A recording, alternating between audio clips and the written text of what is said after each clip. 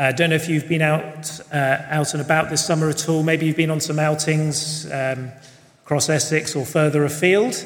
Any time, though, every time I leave Southend, I always vow never to do it again because it's so difficult getting out of Southend. Have you ever found that?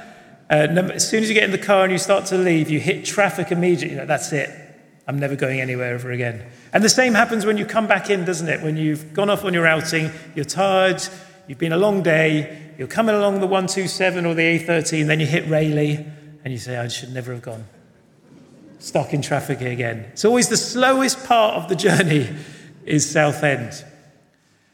John's Gospel is a little bit like coming back to Southend, but in a much better way. John's Gospel, as we're halfway through, really slows down now as it comes to the important bits, as it's coming home. Do you see the point I'm trying to make? John's Gospel, for the first 11 chapters, has whizzed through history from the beginning of time, before the world even began, when the Word of God, Jesus, was with the Father, all the way through to the incarnation of Jesus when he was born in Bethlehem, all the way through his 30 years, all the way through his 3 years of ministry. And suddenly, halfway through the gospel, as it's coming to the most important parts, as it's coming home, it all dramatically slows down. And the second half of John's gospel is spent on only just a few days of Jesus' life. Isn't that interesting? That shows us, John is trying to show us, that these next 10 chapters are of vital importance. Jesus does more in his last 3 or 4 days of his life than has happened in all the history of the universe. That's an incredible thing. Jesus has just been to raise his friend Lazarus from the dead, if you remember that story. And it's causing a big commotion in Jerusalem. And he's coming to Jerusalem for the final time, the last Passover, before he's crucified. So we're in the last week of his life. Now, interestingly, this miracle that Jesus does of Lazarus is causing a big stir, for good and for ill.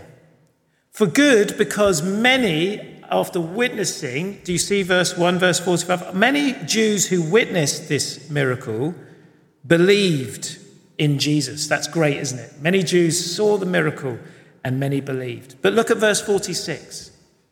But some of them went to the Pharisees and told them what Jesus had done.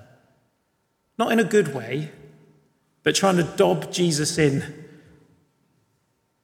That's amazing, isn't it? You'd think that everyone who witnesses the miracle of raising of Lazarus would believe. Wouldn't you think that? Wow! Jesus just rose someone from the dead. We all believe now. But this Gospel of John, this part of the story reminds us that not everyone does. Just to pause there for a moment. That just shows us that the problem of the human heart, the problem of the human condition, is not just believing things intellectually, because everyone believed and saw that Jesus raised Lazarus from the dead.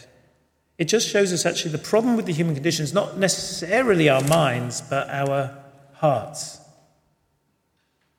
Because there's something wrong, isn't there, if people can see that Jesus must be the Lord's Messiah, but yet still don't want him to be. That's interesting, isn't it? Well, Jesus starts to get into trouble from this point on. Some go back to the religious leaders to report what Jesus has been doing. And the religious leaders of the day, the Jewish leaders of the day, they call a council. Did you see that? It's called the Sanhedrin. It's kind of like the Jewish ruling council, that all the leaders get together and they decide all the important matters of faith and the nation and the religious what's going on religiously. And they call a council to discuss what they ought to do with Jesus. And we come to this incredible moment where the high priest, who's like the bigwig, the highest person in the Jewish nation at that point, other than the king, Caiaphas, he speaks an incredible prophecy. An incredible prophecy Did you see that in verse 49? Then one of them, named Caiaphas, who was high priest that year, spoke up. You know nothing at all. You do not realize that it is better for you that one man die for the people than that the whole nation perish. And then literally it says in verse 51 that he prophesied this. He did not say this on his own, but as high priest that year, he prophesied that Jesus would die for the Jewish nation. And not only for the nation, but also for the scattered children of God, to bring them together and make them one. Now, this is fascinating, isn't it? The high priest gives a prophecy that Jesus must die for the nation. But incredibly, he interprets and understands the prophecy wrong. He thinks that the prophecy means if we kill Jesus, we will save our nation from Roman rule, from being destroyed by the Romans. And so they plot to kill Jesus to preserve what's important to them.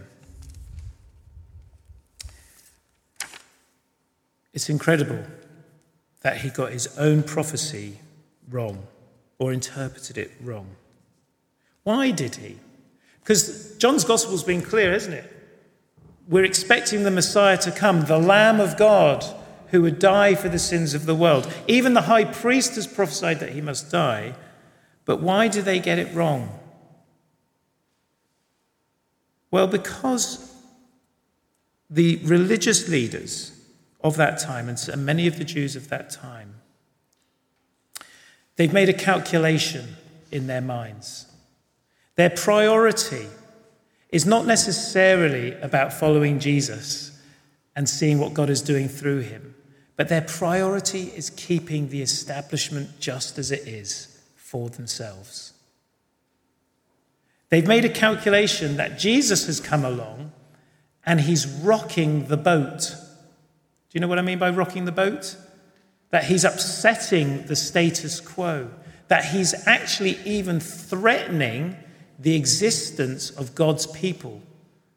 How's he doing that? Well, if you remember, the Jewish nation at this time is under occupation by the Romans, and the Romans have allowed the Jewish people to have expressed their own religion, to have freedom of worship, and they have allowed some of the Jewish leaders to maintain their positions of power, to conduct their affairs, but all under Roman rule.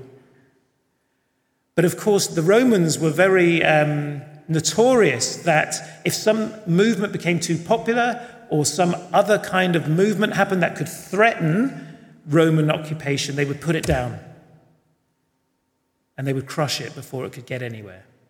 So the Jewish leaders are worried that Jesus is gaining a following that could result in them losing what's precious to them, the power and the authority and the ability to worship as a Jewish nation. Do you see how Jesus is rocking the boat?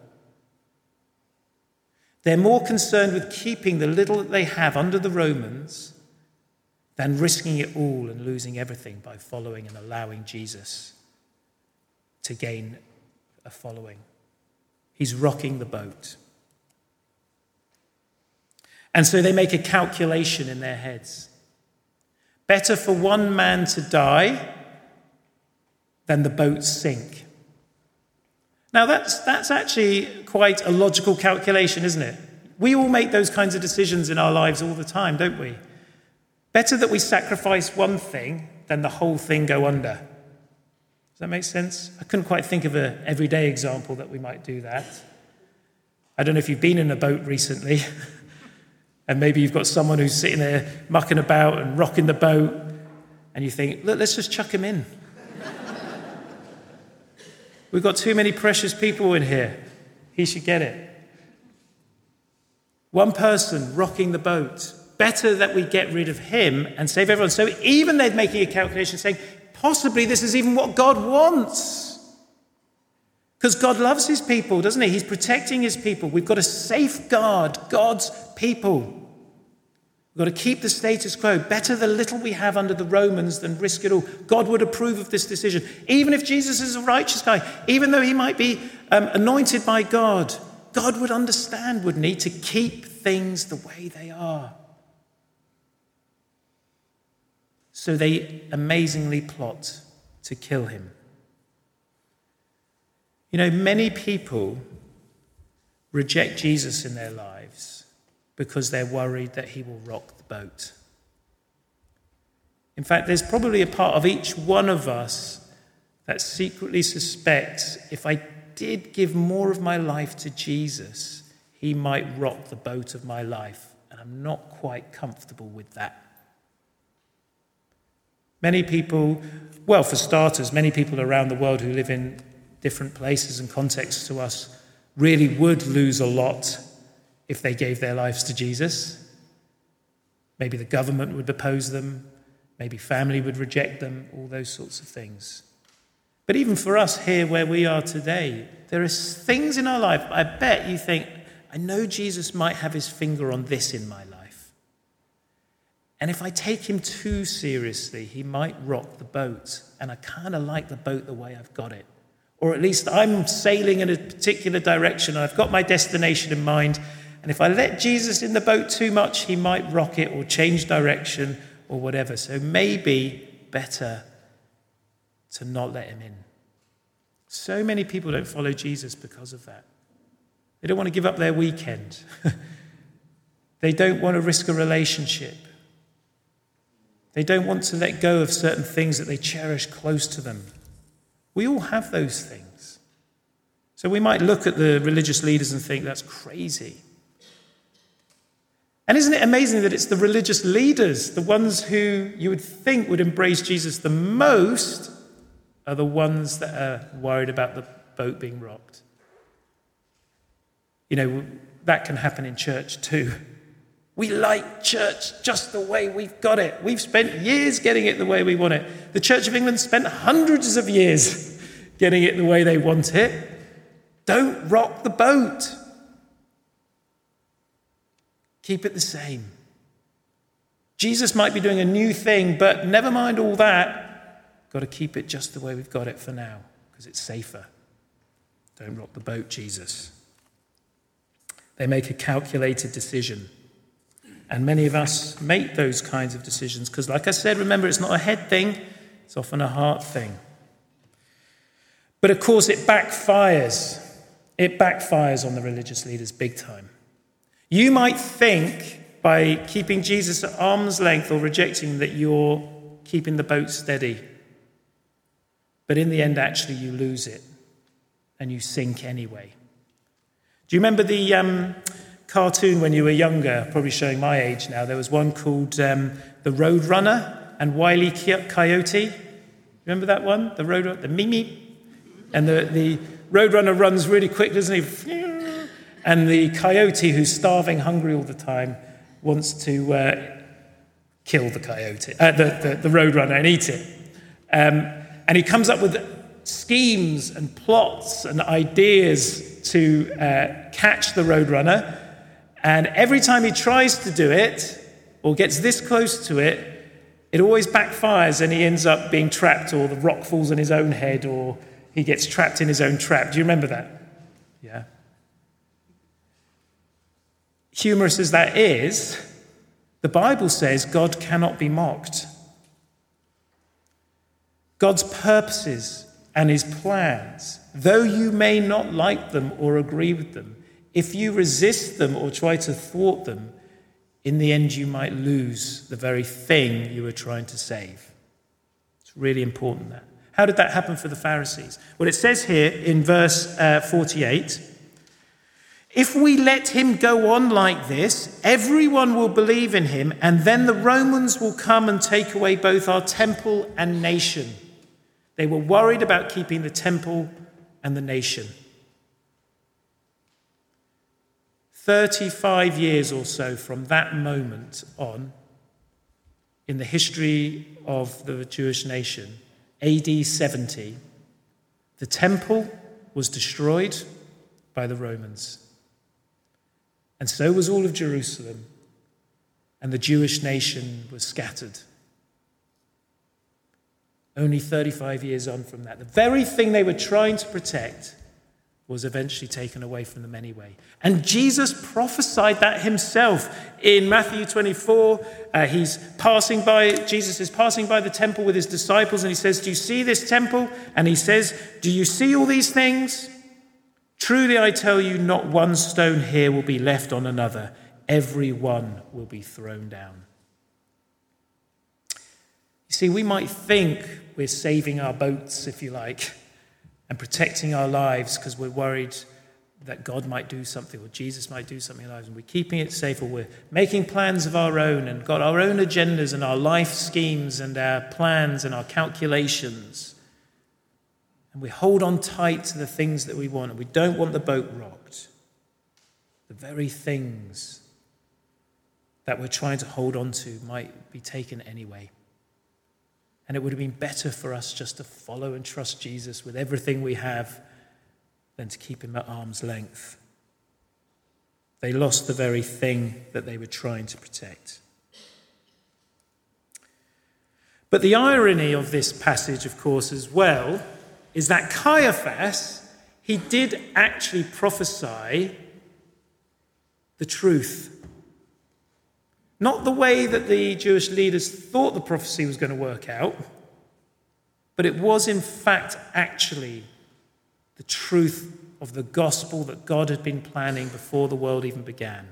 Let's just look at it again. What does Caiaphas say? Verse 50, "You do not realize that it is better for you that one man die for the people than the whole nation perish." That's true. That's true. It is better for one man to die than for the whole nation to perish. God sees that, and he knows that. And you could extend that to the whole world. God saw the whole world, and he said, "It's better that my precious and one and only son die than the whole world perish." That's true. The Pharisees don't want Jesus to rock the boat, so they throw him over to save the ship. And in the end, that's what they do. And ironically, in the end, that is what saves the nation. And not only the nation, but the whole world. See, the world is not rocking and shaking and perishing because of Jesus. That's where they get it wrong. It's not Jesus that's rocking the boat. It's the sins of the world. It's the sins of the world. It's you and me. We are rocking the boat. We are laden down with so much iniquity and wrongdoing and sin and selfishness, like a ship that is way overladen with cargo. We've accumulated an incredible weight that the world cannot bear. And we know the world can't. It is literally cracking at the seams under the weight of sin and human ridiculousness that the boat is rocking. It's not Jesus rocking the boat. And so what does Jesus do? God says, and Jesus say, "It's better that I take up all this burden, all this stuff you've accumulated on the boat that's rocking it and sinking it. I'll pick it all up. I will carry it. I will literally hold it in myself on the broad shoulders of God's Son, and he will jump over the side and take it all with him down to the bottom of the abyss where it can do no harm anymore." And that's what he's doing. From this moment in John's Gospel, that's what he's about to do. The boat is rocking, and he says, "It is better for you to throw me over the side with all the burdens and cargo and sin and all of that, and let it sink to the bottom." Do you remember the story of Jonah and the whale? You remember? The boat was rocking in Jonah's day because of Jonah's sin. He was rebelling against God. So they threw him over the side, and the storm was eased. That's pointing to Jesus, isn't it? Not because of Jesus' sin like Jonah's, but because of the sins of all the people. And so he goes in. It is better for one man to die than for the whole boat to sink and for the whole world to perish and the nation of Israel. It's a curious passage, isn't it? Because in them rejecting Jesus, they actually fulfill all God's purposes. But here's the key thing. It's how you approach the sacrifice of Jesus that matters most. We could either be those that go, yes, I want to get rid of you, Jesus. I don't want you in my life. You're rocking my boat. You're rocking our country. You're rocking everything. You're making, the church and the gospel and the Bible. We don't want it. Or I don't want you really in my life, Jesus. I don't really want you. I want what you can give me, but I don't really want you. You're rocking my boat. Then yes, we crucify Christ and fulfill God's purposes, but we are cast out and we lose everything. Or we approach Jesus and say, yes, we must sacrifice you. We must allow you, Jesus, to die. You must die for me, and I accept that. And I believe in that, and I treasure that. Not because I want to gain the world, but because I want to gain you. You see, the others sacrificed Jesus because they wanted to gain the world and so lost everything. We sacrifice Jesus as believers, or allow him to sacrifice himself for us, not to gain the world, who gives a hoot, but to gain him. Him.